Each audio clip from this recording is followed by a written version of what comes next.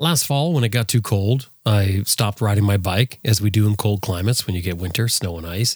Now, I don't have a place to put my bike inside, so I left it where it was, and I covered it with several tarps. But I never really did my normal storage procedure that I would do.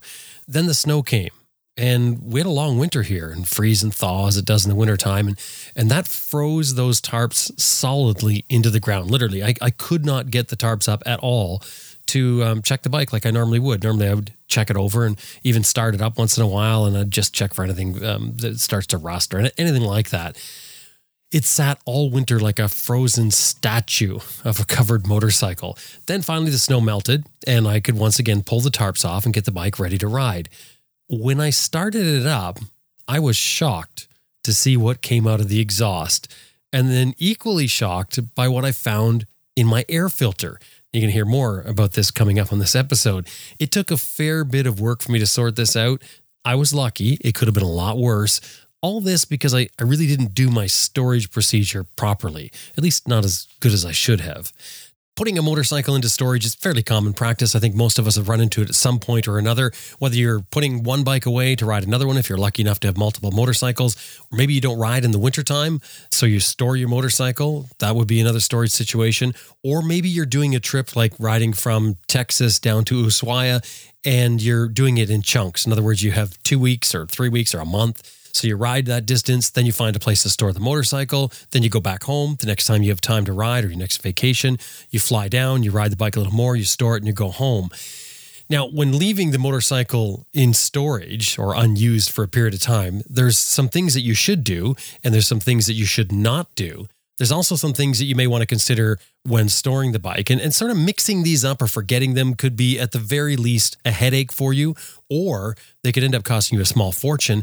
And they could even be a huge headache for you. In other words, if you get the bike started and it doesn't run quite right, or runs for a little while and then it quits on you, it could cut into your ride time, which is another kind of a major thing, depending on how you're looking at it. In particular, if you're doing a trip in those chunks that I said, that would make it very aggravating to ruin your ride time on something as silly as that. And it's also something that's for the most part, preventable. So to avoid these horror stories, all you have to do is a little planning and due diligence, all of which we're going to get the details today from experts in the field. We're going to talk about the mechanical side, of course, how to prep the bike and the area that you're going to store it in. And then we're also going to cover legalities and some other considerations about storing a bike in another country. All that coming up today. I'm Jim Martin. This is Adventure Rider Radio. Stay with us. We got a good one for you.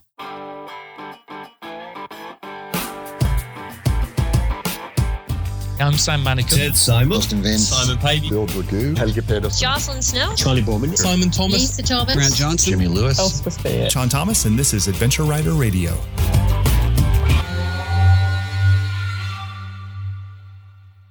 It's wind pressure that powers the Moto Breeze chain oiler. No electrical or vacuum connections. It delivers the oil to a felt pad on your swing arm. No nozzles near your sprockets. 1 ounce of oil gets 1,000 miles or 1,600 kilometers. Get more miles from your chain and sprockets. MotoBreeze.com.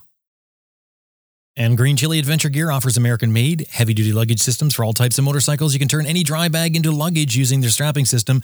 And of course, Green Chili Adventure Gear is tested in extreme weather and terrain to withstand the abuse that adventure riding gives it. Tough, reliable gear. GreenChiliADV.com. Best Dressed Products is the maker of the Cycle Pump, the best tire inflator for motorcyclists. It'll inflate your flat tire in less than 3 minutes. Made in the USA, comes with a lifetime warranty. They also distribute Googletech filters. CyclePump.com.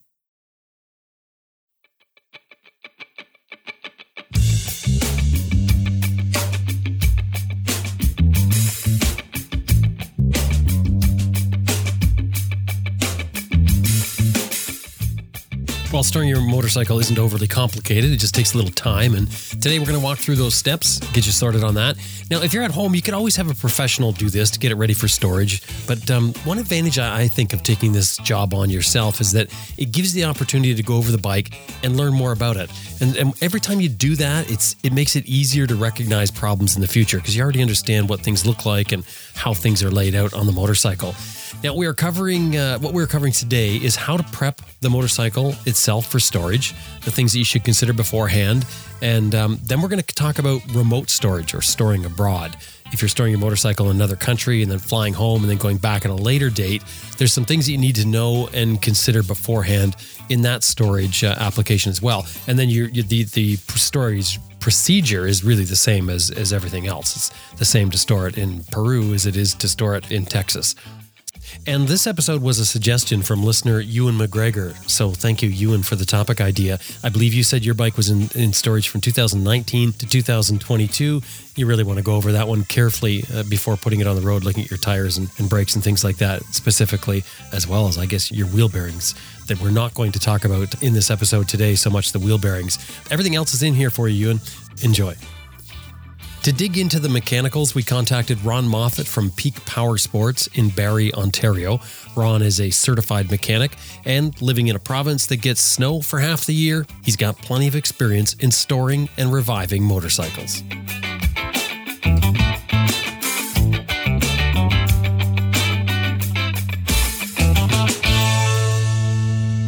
Ron, welcome to Adventure Rider Radio.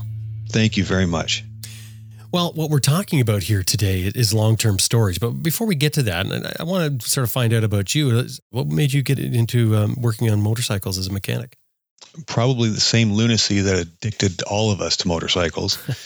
I started riding out of maybe first year of college. I got my first street motorcycle, and that was it. It was motorcycles. And I started riding a lot. To a point after going through a couple of motorcycles, making my way up in CCs and engine power to a point where I was doing endurance rallies out in Alberta, North Carolina. So I was putting on all kinds of miles. And of course, with that, you're having to do maintenance and repairs to your motorcycle all the time. And I just started doing it myself. And I had this wonderful idea. Well, if I could do this for a living, then I could just continue working on my own motorcycle and do everything myself, not listening to all the other motorcycle mechanics that I knew who were trying to tell me, no, you don't want to do that.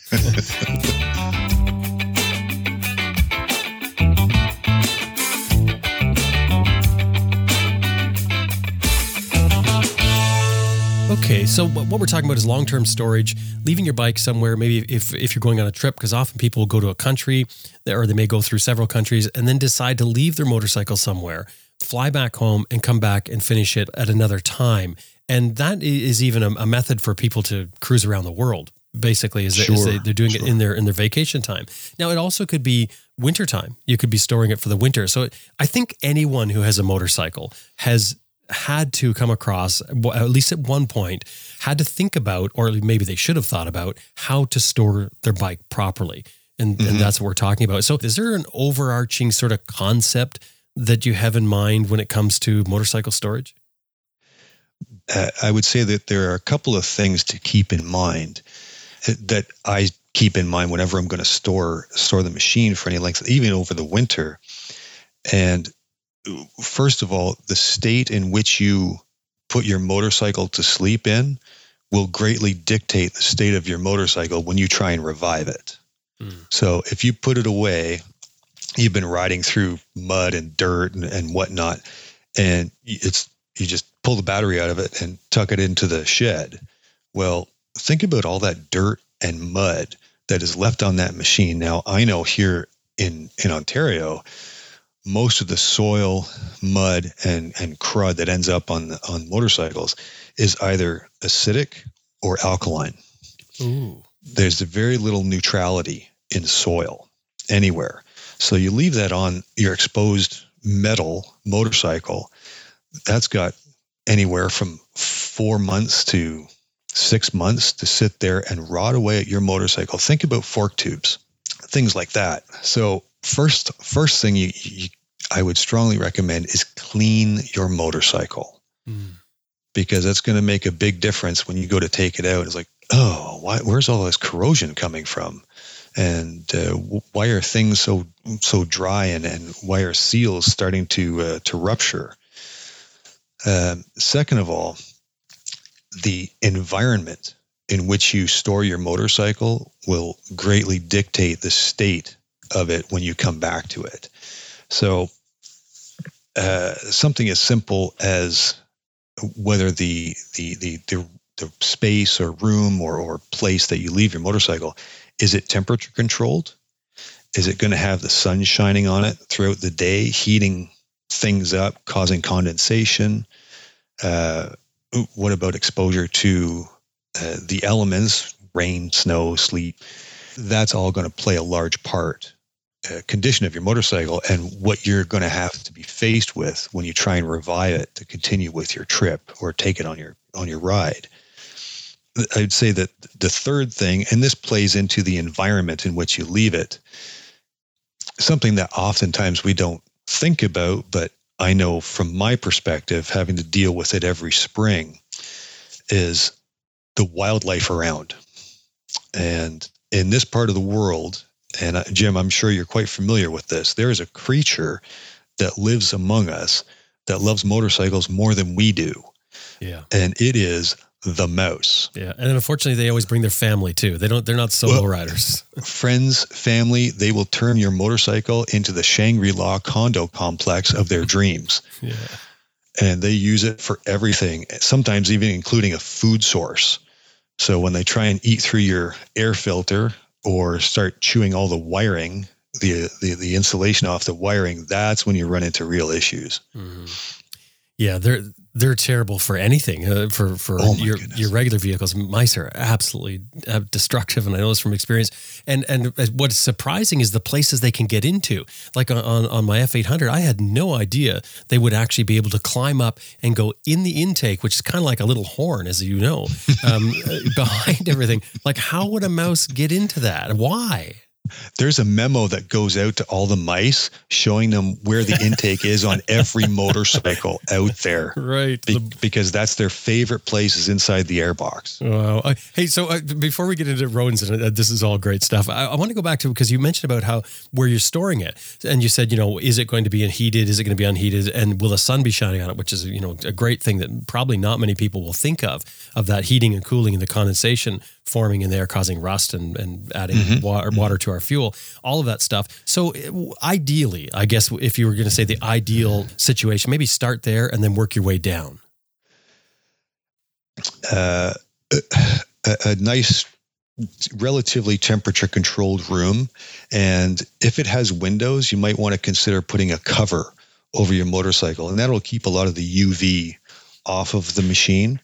And it will inhibit as much temperature differentiation throughout that timeline from radiation from the sun. And of course, the old thing is you fill your fuel tank with fuel before you store it because you don't want the condensation to eat away at the inside of the metal fuel tank.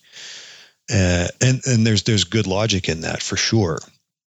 Now with motorcycles, whether it be like mine, a 20-year-old GS, or something more modern today, a lot of the fuel tanks or fuel cells, as they've kind of become, are no longer metal but plastic.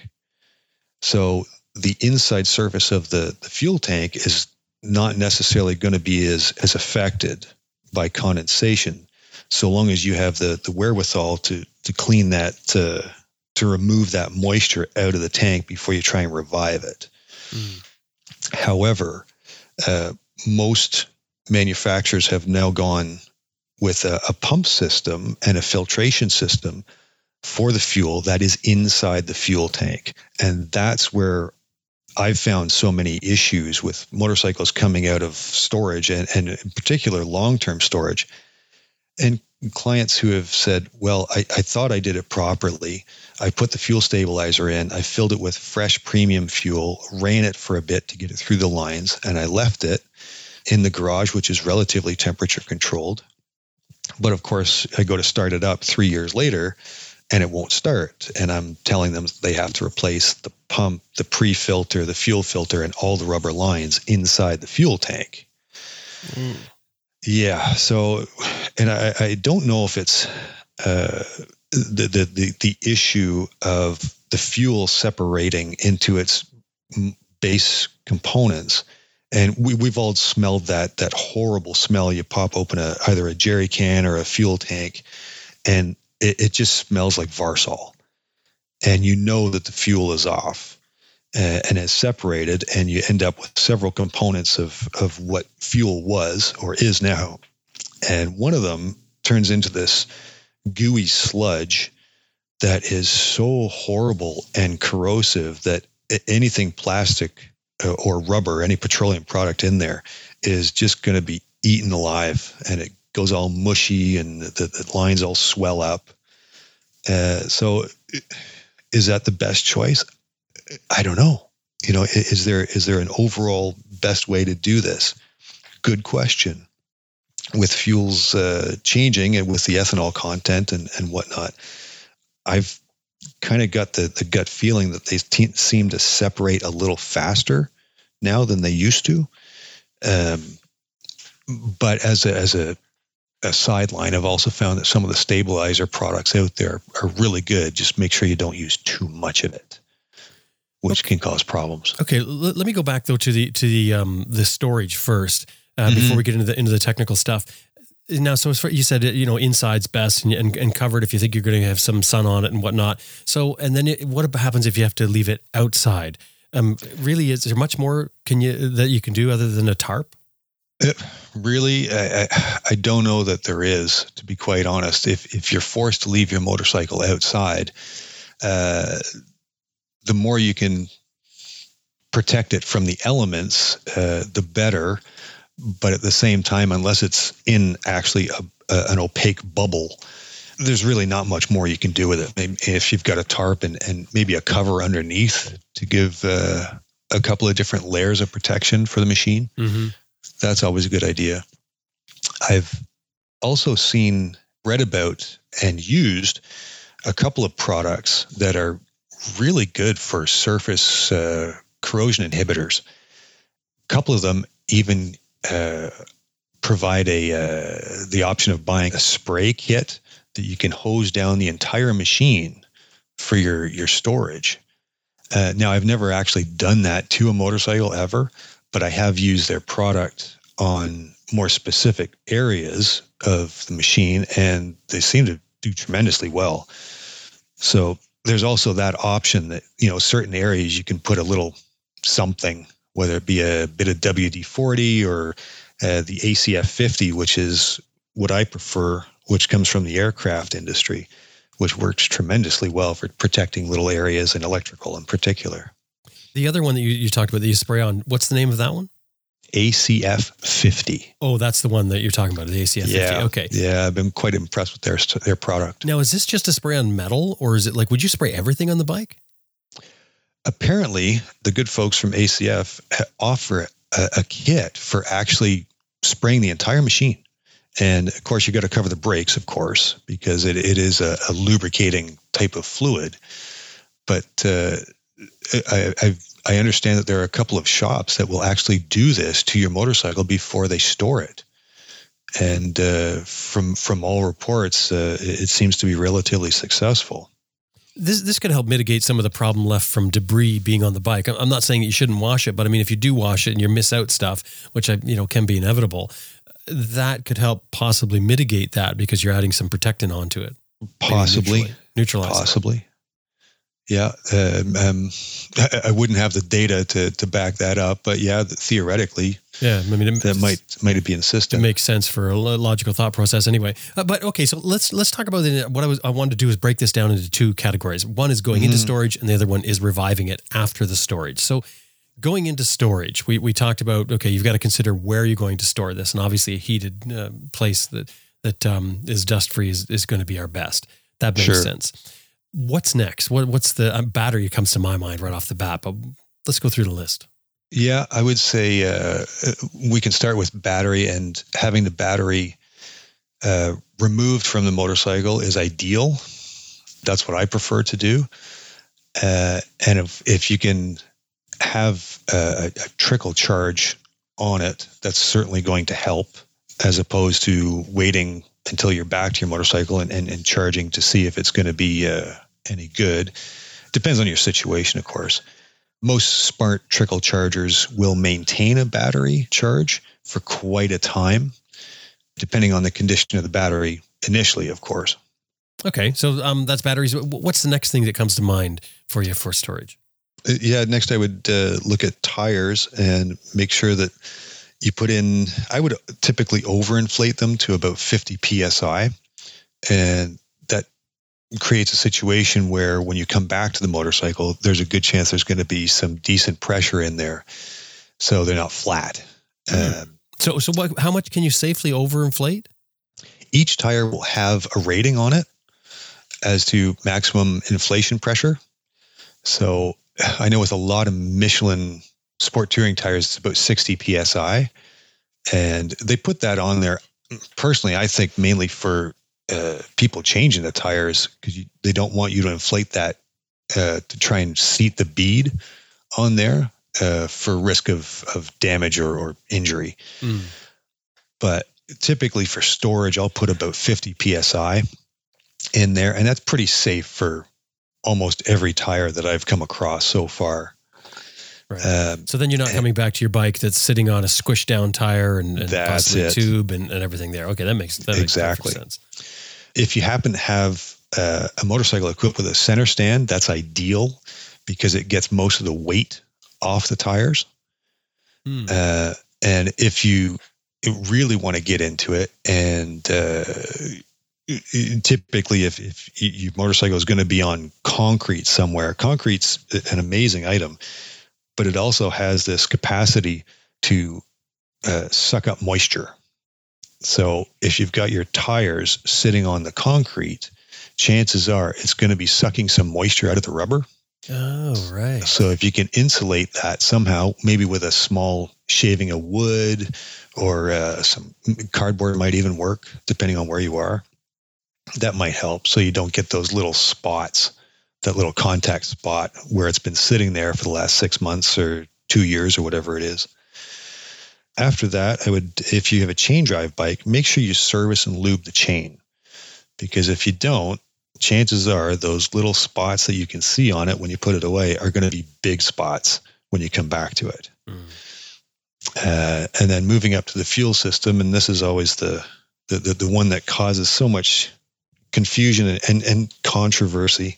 And expense too. And so, oh my goodness. You go to start your bike and it doesn't start. Well, now all of a sudden you have a problem, right? I mean, yeah, absolutely correct. And I still maintain at this point that putting some stabilizer in the tank, filling it with fresh premium fuel and running it to make sure that you've got that mixed fuel stabilizer going through the lines right to the injectors or carbs, if it so happens, is a good idea.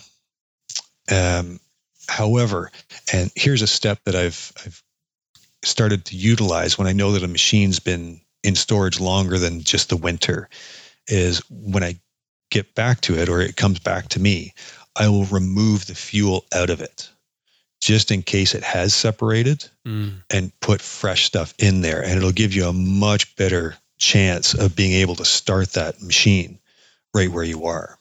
How do you know that whether it's been damaged or not? Because you mentioned about the fuel separating and then it's eating into the plastics, including the fuel pump and the pre-filter and all of that stuff. Yeah, chances are you're not going to find out until it will not start. And if you're running a more sophisticated machine, it may throw a fault code for over voltage draw from the fuel pump, and it'll shut the fuel pump off. That's because it's working harder because it's dragging. That's correct. Yeah. At which point, then you're going to have to get into the tank and pull the filter and the pump just to see what's going on, possibly bench test it. But chances are, as soon as you open that tank and you can smell that Varsol smell, you get a pretty good idea of what's going on here. What do you think the length of time is that you could store the bike safely with that fuel that's in it without sucking the fuel out and putting new fuel in? Typically, I have no problem over the winter here. Like a 5 or 6 month winter, I haven't had any issues. Many of the stabilizer products will indicate, and I would say it's a very optimistic indication in most cases as to how long it will keep fuel. But usually a year is a pretty safe bet in most cases. I've had good results for motorcycles that have been sitting for a year and able to get them going.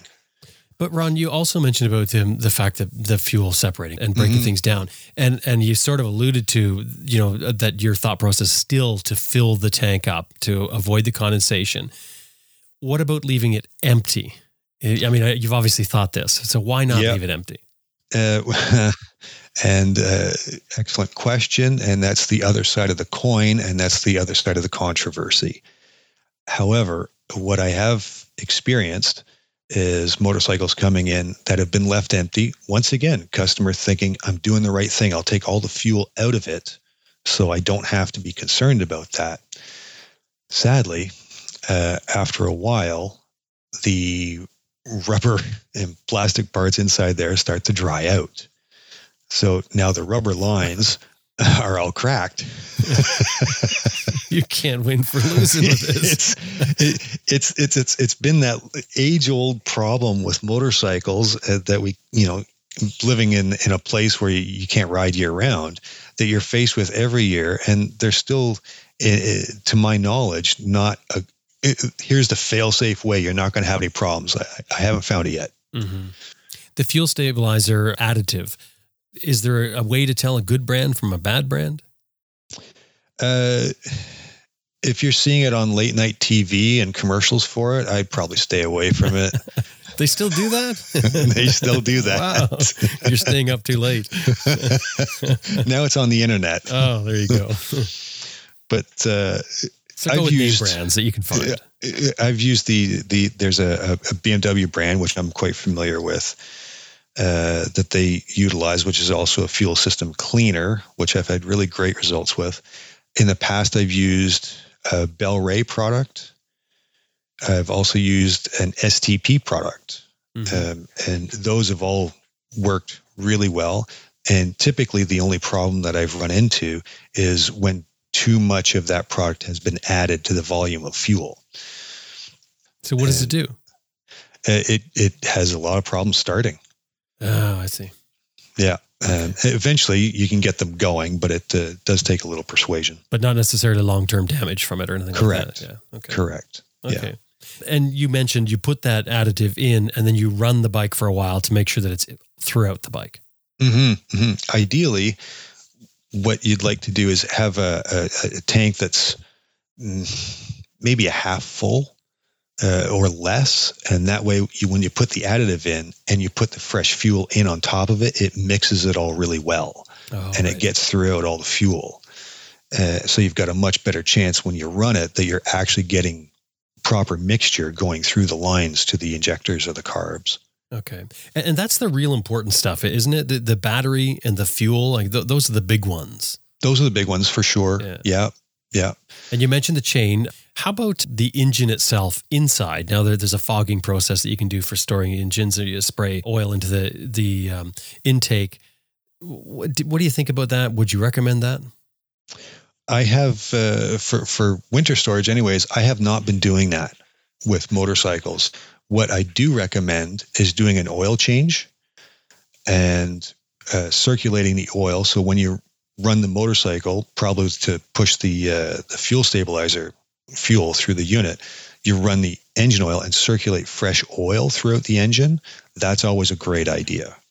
And that way you don't have all those nasty particulates in the old oil sitting on your engine parts for, 5+ months. Right. So that could be corrosion that you would be getting. Absolutely. From that. Okay. Sure. That makes sense. For sure. With modern engines, there are also so many plastic parts inside them now that the cleaner you can keep your oil, the better.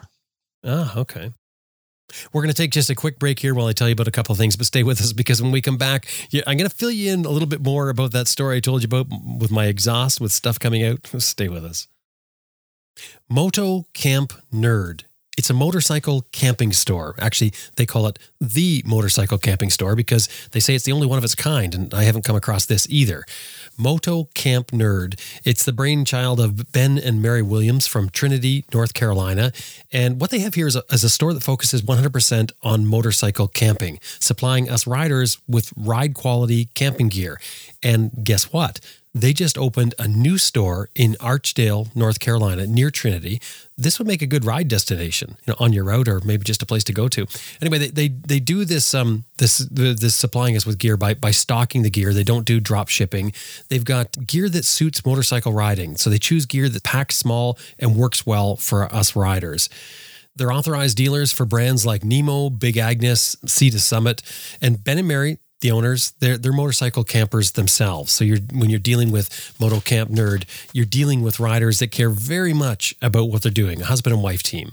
And, this could solve a lot of dilemmas on deciding on gear, because we hear questions like this all the time, and I'm sure you have too. Which tent is best suited for motorcycle camping, which sleeping bag is. Well, here you've got people who've tried it and specialize, make it their vocation to understand what is needed for motorcycle camping gear and supplying you with that gear. MotoCampNerd.com is a website. You're only going to find gear here that suits motorcycle camping, and Ben and Mary are there to help with your questions. So if you have a question, can't decide, just shoot them an email, and they said they're happy to help sort you out. MotoCampNerd.com, and anytime you're dealing with them, throw in there that you heard them here on Adventure Rider Radio. Overland Expo is huge and coming this July 8 to 10, 2022 at the Deschutes County Expo Center in Bend, Oregon is the PNW Overland Expo. They've done such an amazing job at making this huge event. And for us motorcyclists, it's the place you need to be. They've got so many vendors and exhibitors, not to mention a host of presenters and overlanders of all walks. Matter of fact, if you just go to their website, overlandexpo.com, look at the PNW link, you can't help but get excited just looking at the list of things they have going on. There's so much to do. They've got MESA, what they call MESA, which is the Motorcycle Expedition Skills Area. There you're going to find Bill Dragoo. You've heard Bill here on our Rider Skills program, and he has his team of riding instructors there to do off-road instruction. That would be well worth the weekend alone. They also have a beginner program, which I think is kind of neat, because if you have somebody with you that maybe they're a little interested in motorcycling, but they're not really sure, well, they have a whole team there that's set up to take people who have never been on a bike and get them on their first ride. That is very cool. They also have the Moto Dinner Party, which I think they do at all the Overland Expos, and they've got giveaways there. Just a whole bunch of fun and a whole bunch to see. And you're right in there with all kinds of people who are already travelers if you're interested in traveling. So there's so much information there. And I did mention the vendors as well. There's places where you can get all kinds of gear for your bike, and all in one location. Absolutely amazing. Overlandexpo.com is the website. Anytime you're dealing with them, throw in there that you heard them here on Adventure Rider Radio. Overland Expo this July 8th to 10th at the Deschutes County Expo Center in Bend, Oregon. Now, what about the intake and exhaust? Would you recommend plugging those?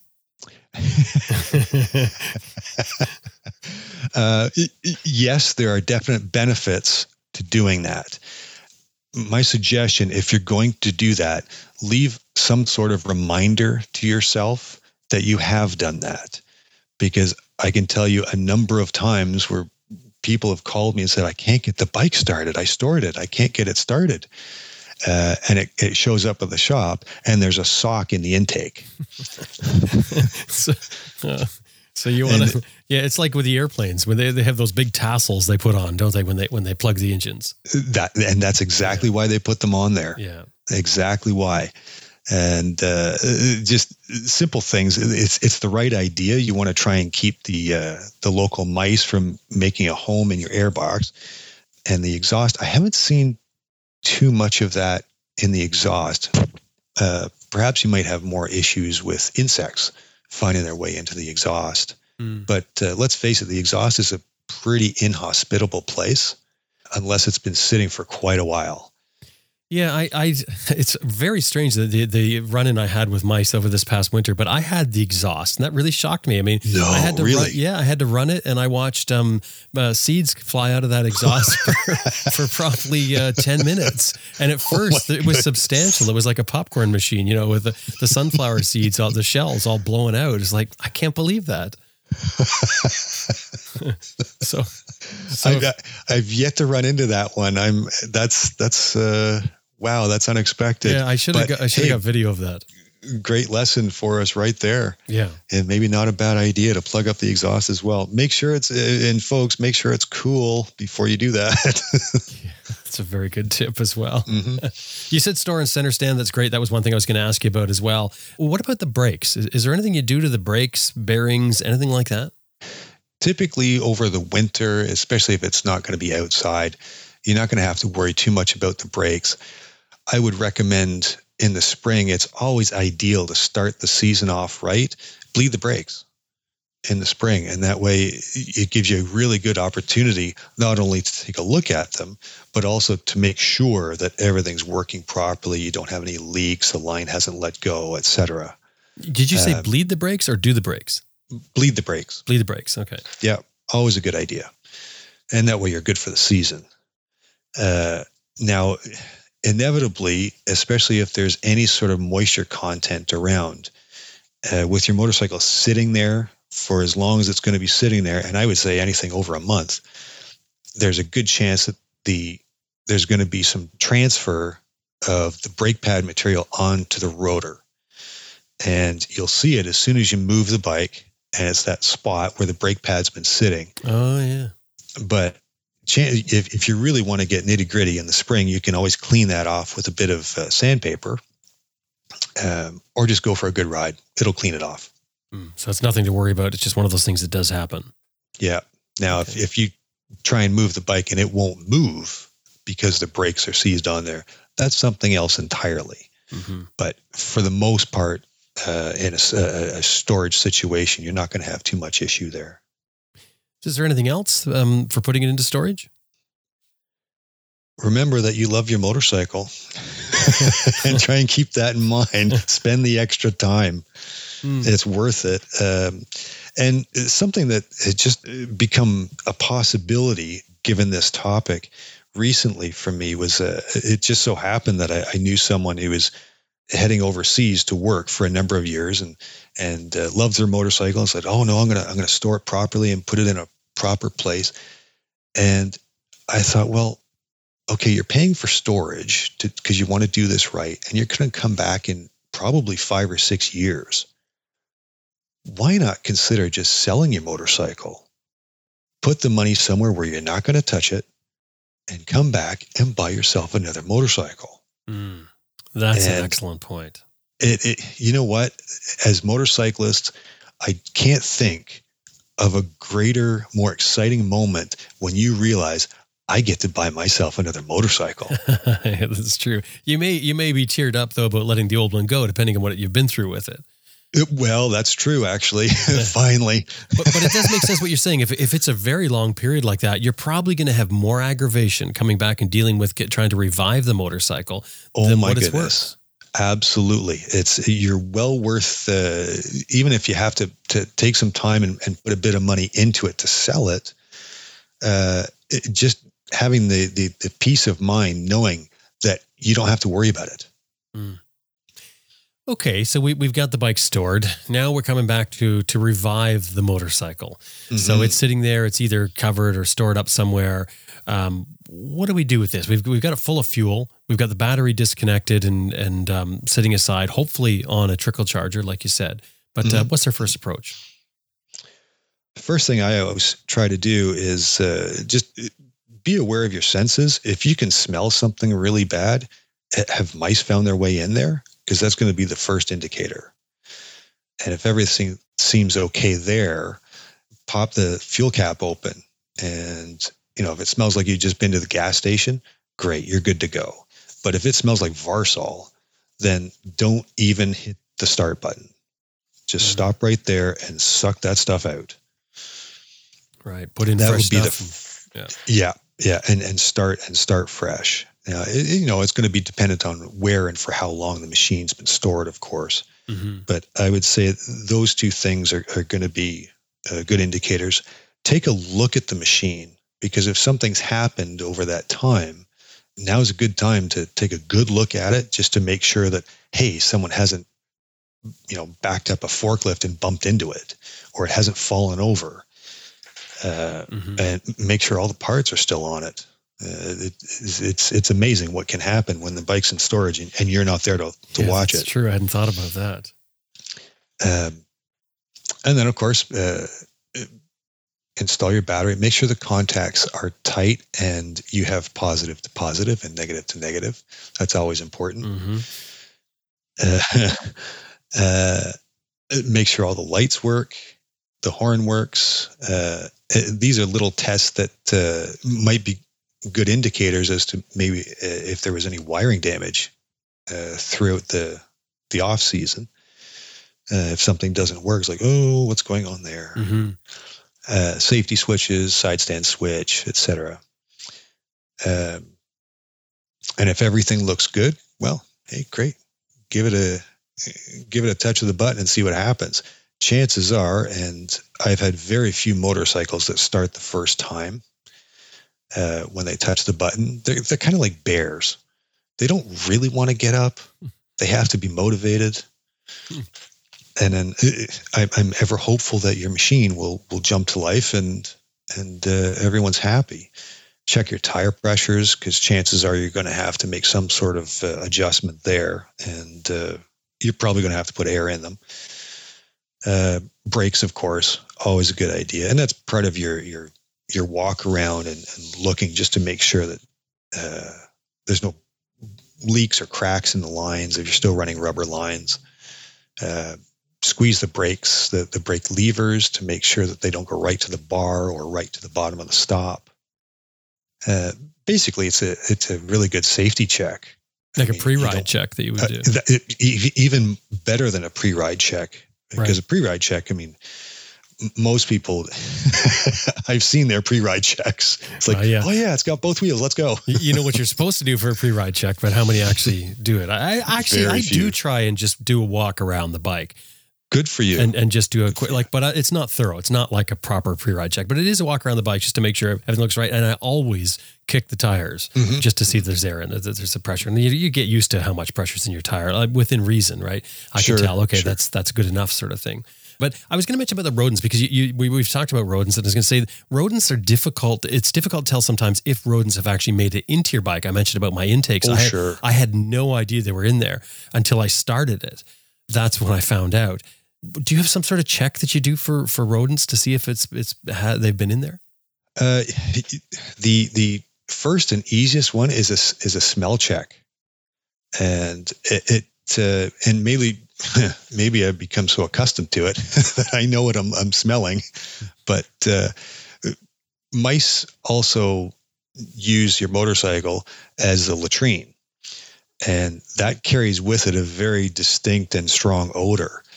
And if you can smell that, and take the seat off your bike if it's especially if it's not a bolt-on seat, and just take a look around. If you're seeing seeds or bits of air filter or wood chips are really important to mice for some reason.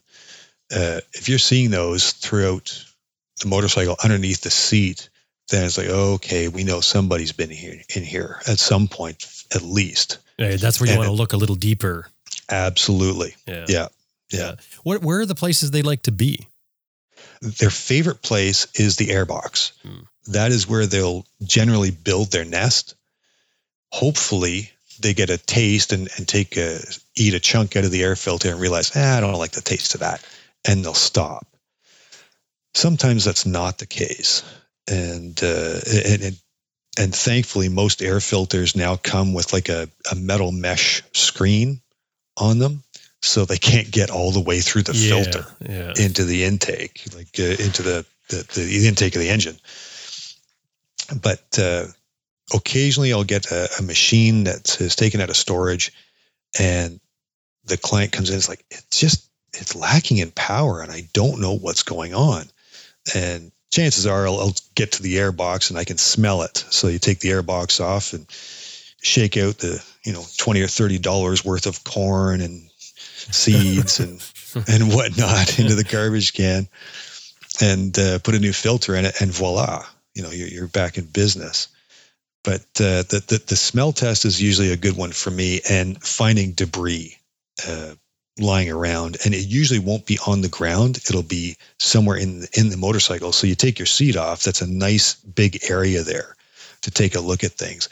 And if your motorcycle is one where there are electrical components there. Take a look at the wiring, because if they've been there for a while, they love the insulation on wiring. And there's some kind of wiring that they like more than others. I've actually heard that some vehicles sort of attract mice to their wire looms because of what they're made of. Yeah, and I think it's the more expensive stuff. I think they're quite particular to that. This makes sense, doesn't it? If you're coming to, and I was going to mention, I was going to ask you, do you have any recommendations on how to keep the rodents out? Have you ever tried mothballs or anything like that? I know a number of clients who have used mothballs and had at least some success with that. Oh. Absolutely. What else? Putting some steel wool in the intake, because that's a lot less interesting to try and eat through as opposed to a sock or, piece of styrofoam. Oh, that's a good point. Whatever you're plugging it with, you want to make sure it's something that doesn't give them pleasure in chewing it up. That makes sense. Yeah. So some steel wool, an SOS pad, that kind of thing, that always works well. Mothballs, not a bad idea. They're not keen on those. It's amazing what they will put up with, though, in certain circumstances.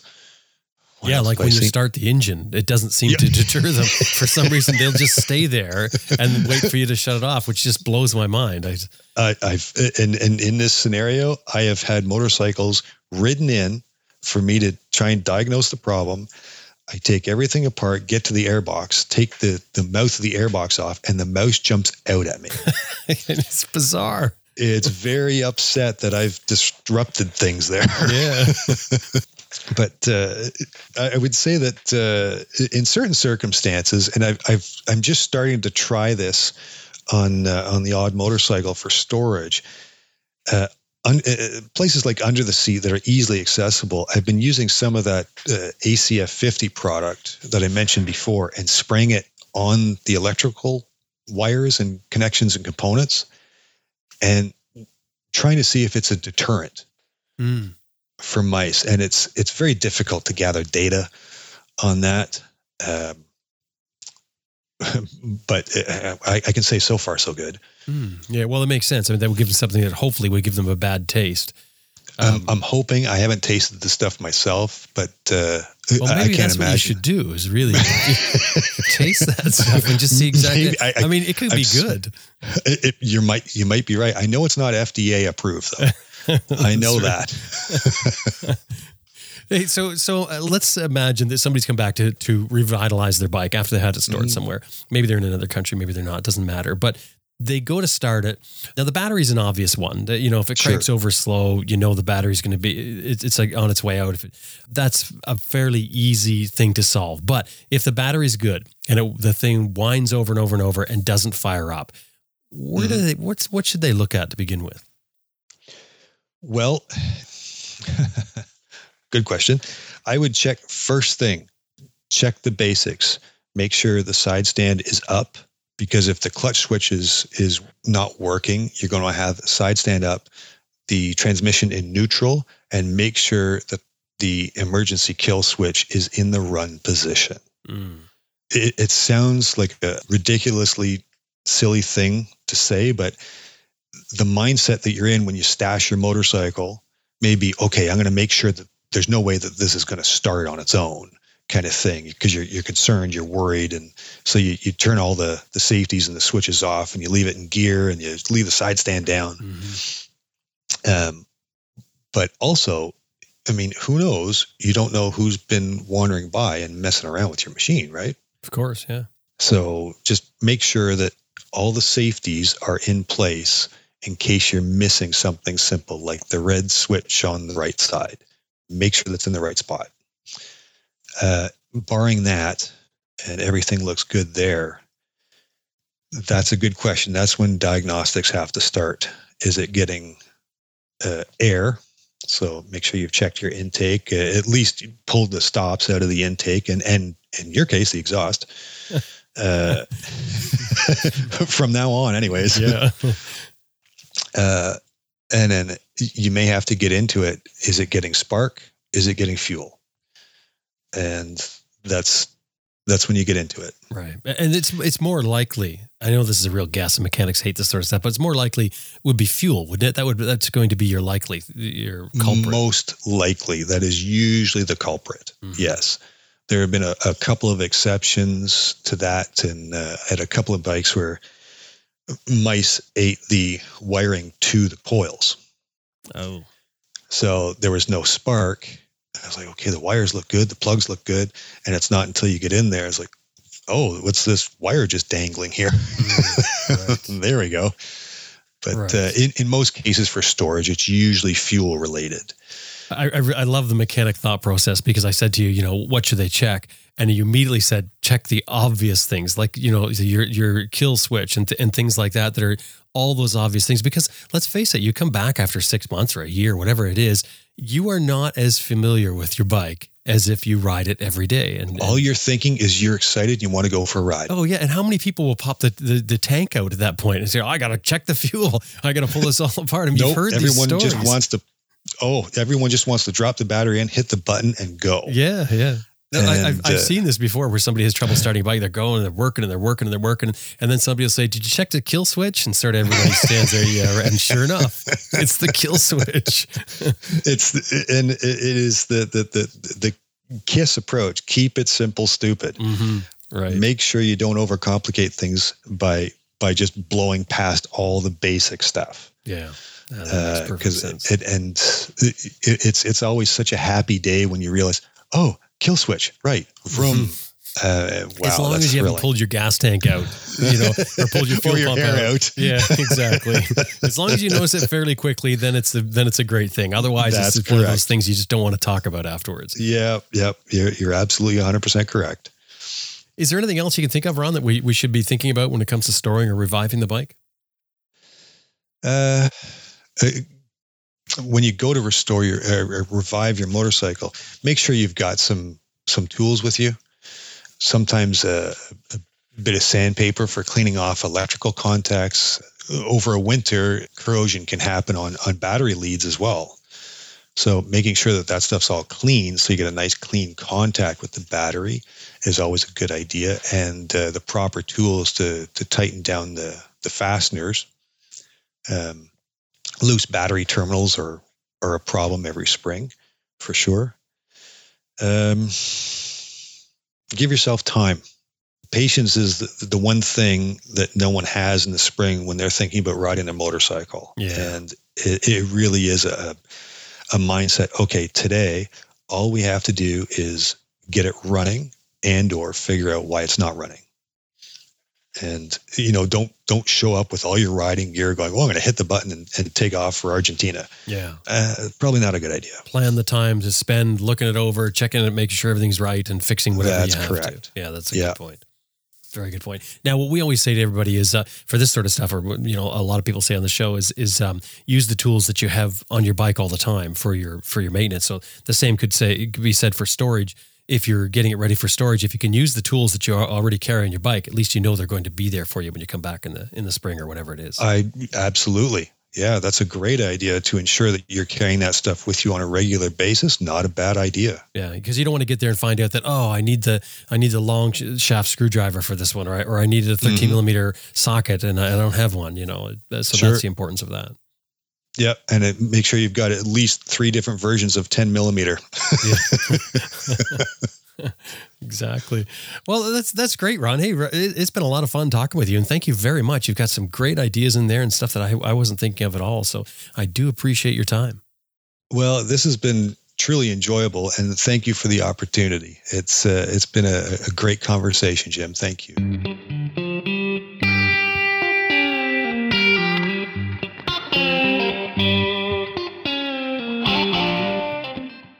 That was Ron Moffat from Peak Power Sports in Barrie, Ontario, Canada. We've got a few photos of Ron in the show notes, as well as that list of storage steps and reviving steps he just gave us. We've got that in a written list in the show notes for this episode at AdventureRiderRadio.com.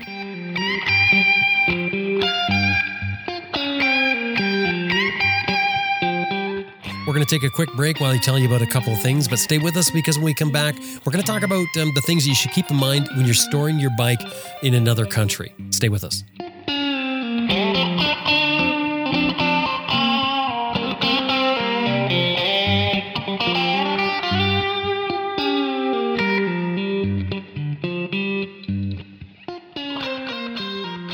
Go light, go fast, go far with Giant Loop. Giant Loop is inspired by years of personal riding experiences and feedback gathered from riders across the globe. They design products for travel, discovery, and exploration. And they believe that lighter and simpler is better. How we ride as motorcyclists, they feel, shouldn't be dictated by what's strapped to our vehicles. Riding's just plain more fun when unnecessary weight and bulk are removed. I don't think anyone can argue with that. And they focus on what's needed to serve the product's mission. I like this. No extra straps, no extra buckles, no everything in the kitchen sink designs. Instead, each product is purpose-built to enhance the riding experience for those who want a modular and customizable packing system that's stable, durable, intuitive, and lightweight. So discover a whole new world of adventure with intuitive, functional, durable gear that requires little more than sort of plug and play setup with it. Go light, go fast, go far with Giant Loop. The website is giantloopmoto.com. Anytime you're dealing with them, throw in there that you heard them here on Adventure Rider Radio. giantloopmoto.com. There's no doubt if you ride any sort of dirt at all, you're going to end up standing on your pegs at some time. Particularly with adventure bikes, we love to stand on our pegs because it gives us more control. But you won't have control unless your feet are really locked to those foot pegs, meaning that you need to replace those factory foot pegs because they're not made for the type of riding you do, and replace them with a high-quality set like IMS Products. IMS Products has a full line of adventure motorcycle foot pegs, right on from these super wide ADV1 and ADV2 down onto the core enduro pegs. They're made in the USA. They're warranted for life. IMSproducts.com is the website. Anytime you're dealing with them, throw in there that you heard them here on Adventure Rider Radio. IMSproducts.com.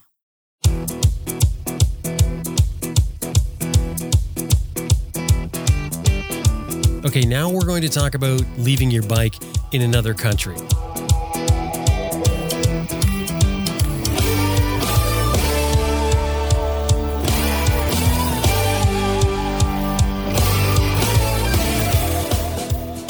Hi, I'm Grant Johnson. I'm from Canada, and I run Horizons Unlimited, the motorcycle adventure travel website for those who want to get out and go a little farther than they've gone before.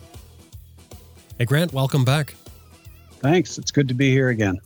So when we're talking about storing bikes long-term, some people obviously like to do this, they or may have to for some reason, go to another country, for instance, and end up leaving their bike, go home, and come back.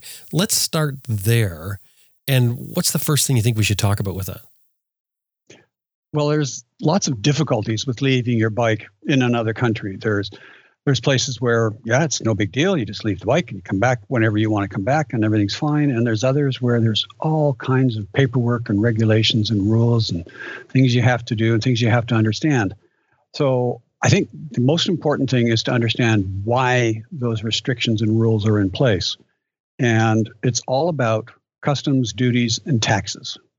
And those taxes for importing a bike to a country can range from zero, great, to over 300%. So if you've got a $20,000 motorcycle, if you were going to bring that bike into the country and leave it, you would have to pay $60,000 in taxes just to bring it in. Yeah, that's pretty staggering. I know.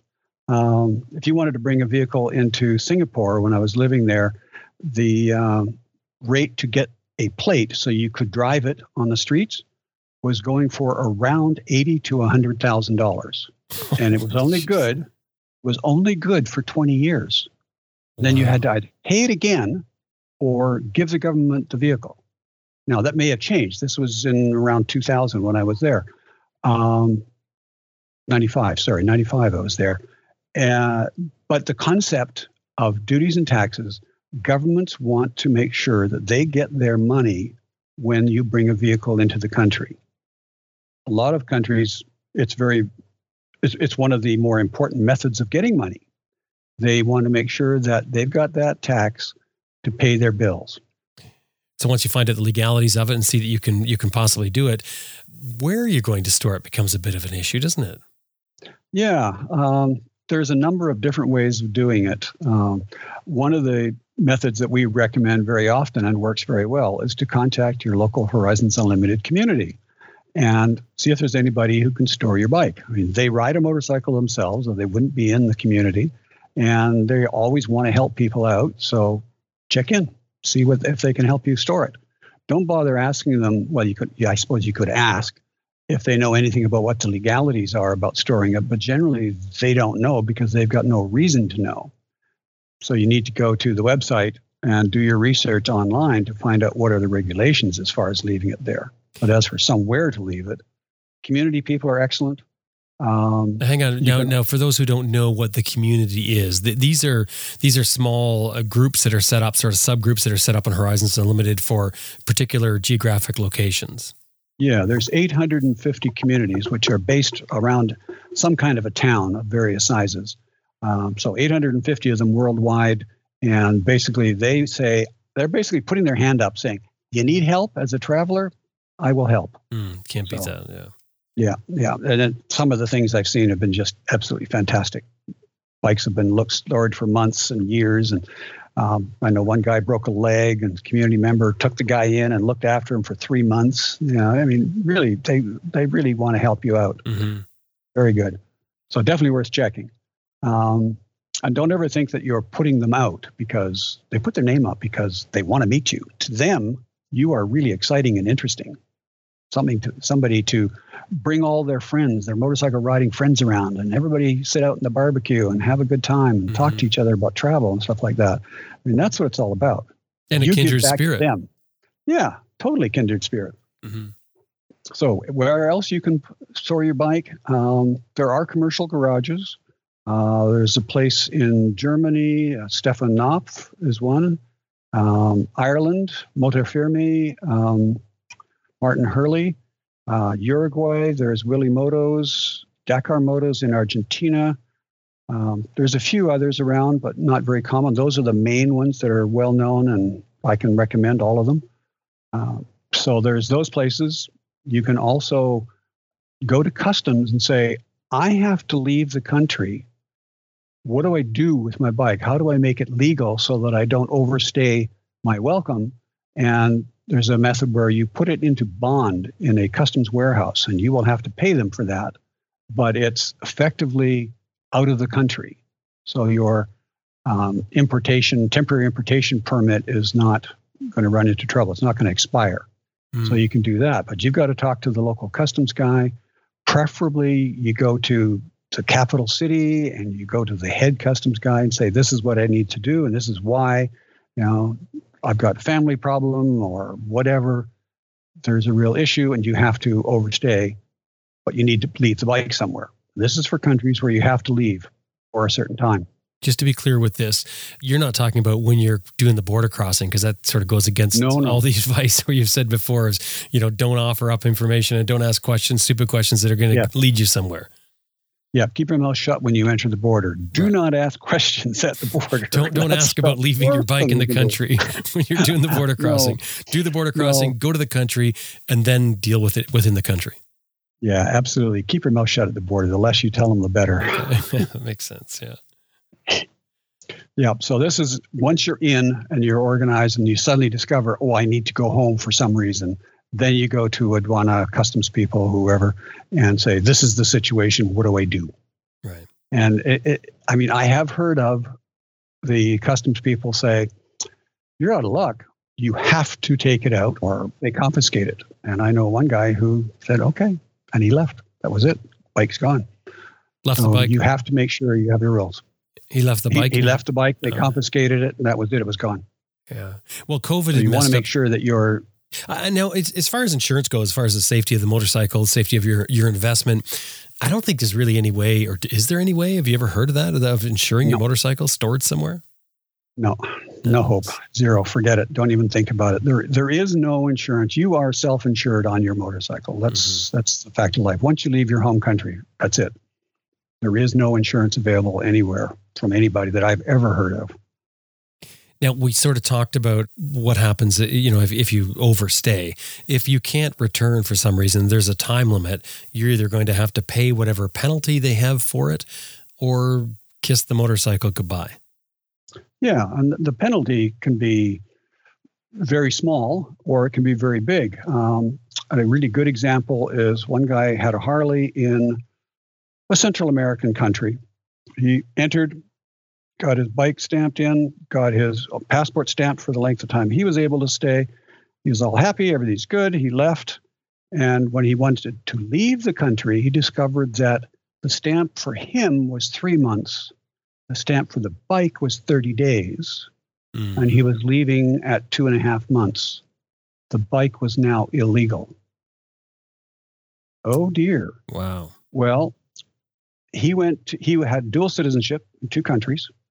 He went to the ambassador for both countries. They intervened on his behalf. He argued about it for, I think it was 3 weeks, and he ended up paying about a $5,000 fine because he did not check the date stamp on his passport. He did not look at them both and say, yep, they're both the period of time I wanted. So there's your lesson is check what they stamp in. What they say and what they stamp may not be the same. If for some reason you can't return, you end up going beyond the time you could store your bike, and it's at a friend's place. Does that put them in jeopardy? The fact that they have their bike stored there that's beyond that becomes illegal?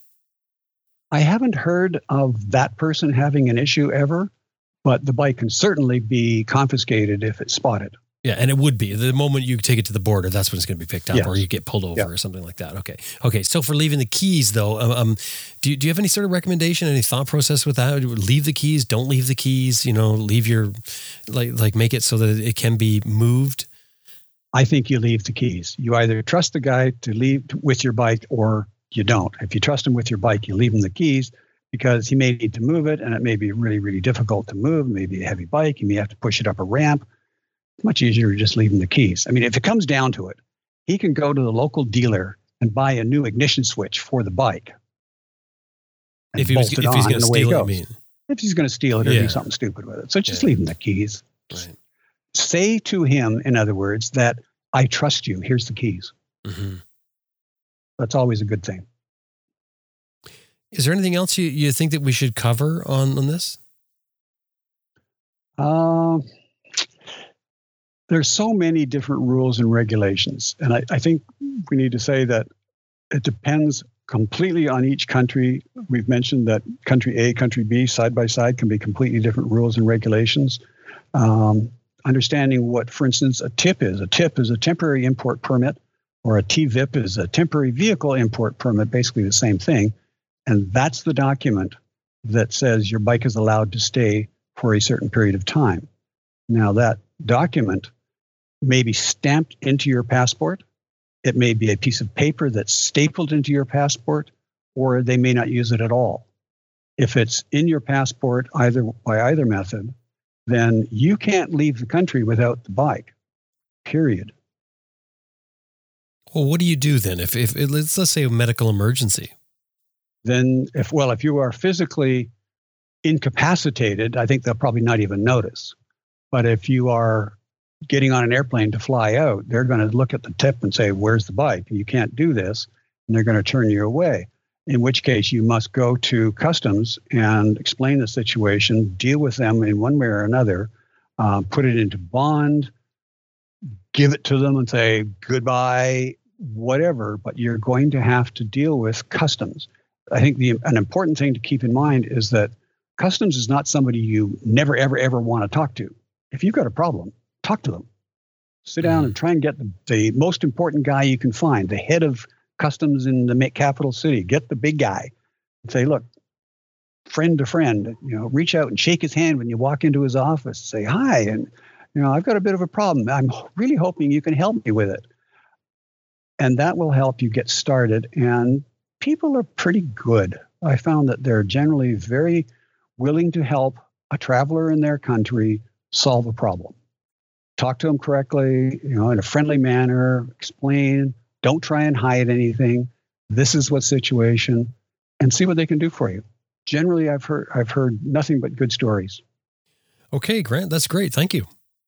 No, you're welcome. I hope it helps a few people out there.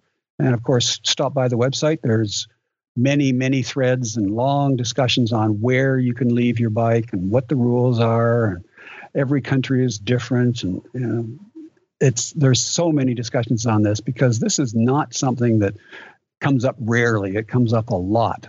A lot of people do the 6 months travel and then they're back home for 6 months, or they're on a 9-month and back home for a couple of months, visit their family, whatever. There's lots of reasons for leaving your bike in lots of different places. So check it out. There's lots of information there. Thank you very much. The only other one I was going to ask you, and I forgot to, was the are there like, or is it, maybe it's a lot of countries, but I was going to say, do you know if there's some countries that are easier to leave the bikes in, and do you happen to know them? That's quite a list. That's a difficult one to answer. I'll do it as best I can, but it changes is the first rule. Everything changes. All these rules, anything I tell you today could be completely wrong tomorrow. All rules change. Get the latest information you possibly can. And when you get close, check on the online, see what the latest information is. But as a general rule, Europe, you can do about 6 months. You can leave your bike. Canada, 12 months. But really, and here's something that maybe we should cover. There's 12 months in Canada, yes. But realistically, it's indefinite. There is no check that you've left with the bike at all. You exit the country, you drive out. Canada Customs doesn't stop you. There is no place to stop unless you really wanted to. You just drive out. So they don't know that you've left with the bike. The U.S. is the same. So this is, hang on. So this is on a, like sort of a, that's the official stance that you're not supposed to leave it more than 12 months in Canada, for instance. But the only way you're going to get caught is if they ask you and you tell them. Yes. Or if you stop, or if you get pulled over at 16 months, they're going to look at your passport when you entered and stuff. You know, what's going on here? This is a little funny. But few police will even go that deep. So it's kind of a, technically not legal, but you'll probably get away with it. However, I would want to say that there's a lot of information on the internet, including on our site. Well, somebody says, well, I did this and it was fine and they didn't ask. Well, yeah, but it's technically illegal. So whilst that person got through, that doesn't mean you will. And the rules 6 months ago were X and they're different now. So you could get caught. Just because it's somebody's gotten away with it doesn't mean that's the rule. Yeah. Be very, very careful, because in a lot of these countries, as I said, for Egypt, they just take the bike away. That's it. It's gone. They can also throw you in jail because you're a smuggler. And a lot of these countries, you don't want to spend any time in their jail. No. So, you know, you want to be erring on the side of caution, get it right. Know the rules, understand what the flexibility levels are, understand how to get an adjustment if necessary. Basically, pay attention, don't do stupid. And you started to say the countries that you think are easier to leave the bikes in? Of course. Well, let's go. You get Canada, USA, Uruguay, you can leave a bike for 12 months. Without any problem. Willie Motors in Montevideo, excellent legal bike parking for a year. He fixes your bike and services it, charges the battery and does all kinds of stuff.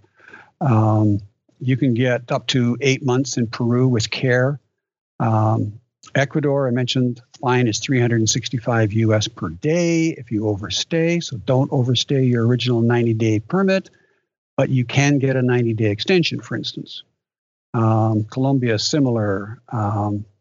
Africa, Gambia, you can stay for a fair long time. Togo, you might be able to get 6 months, for instance. Let's see. You can go up to 23 months in Mongolia, but you got to pay, and it's got to be sitting in a bonded warehouse. 9 months in Kazakhstan. So there's lots of ranges. Australia, you're under a carnet, so it is basically, it's all based on the length of time that your carnet is good for. Europe's pretty flexible. Mexico, if you want to stay, leave your bike in Mexico for a while, you want to do it leave it in Quintana Roo. It's a free state. So the TVIP is revoked. You can cancel it and you can leave it there. But anywhere else, nope, can't do it. Let's see, Bali, you can leave a bike for a length of time. Cambodia, yep. Nepal's not bad. Bulgaria is okay. Let me think. Where else? Yeah, those are the main ones. Again, spend some time on the website. All right. Okay, does that help? That's great. Thanks, Grant. Okay, you're welcome. Have fun, everybody. Get out there and ride.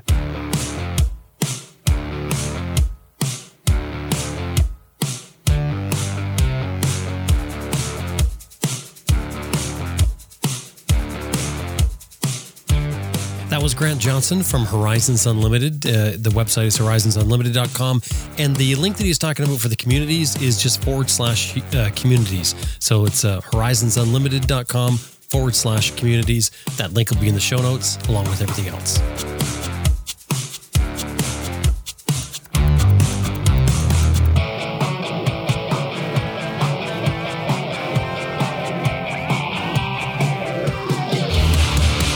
Hey, I just want to remind you that this episode has been brought to you by Green Chili Adventure Gear, greenchiliadv.com, Motobreeze Chain Oiler at motobreeze.com, and Best Rest Products at cyclepump.com. And we'd really appreciate it if anytime you're dealing with these companies, anytime email or otherwise, let them know you heard them here on Adventure Rider Radio.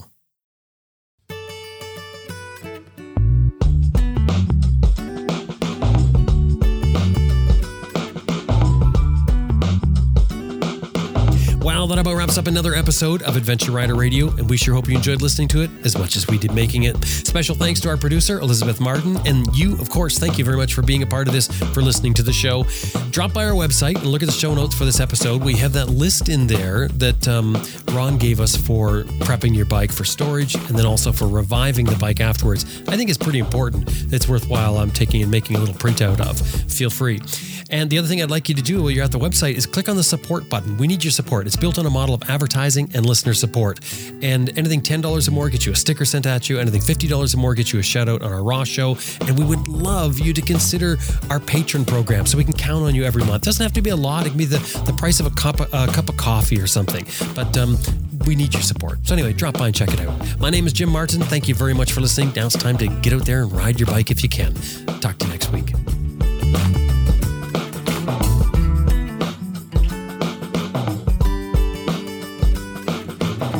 This is Harold Cecil from Giant Loop, and you're listening to Adventure Rider Radio.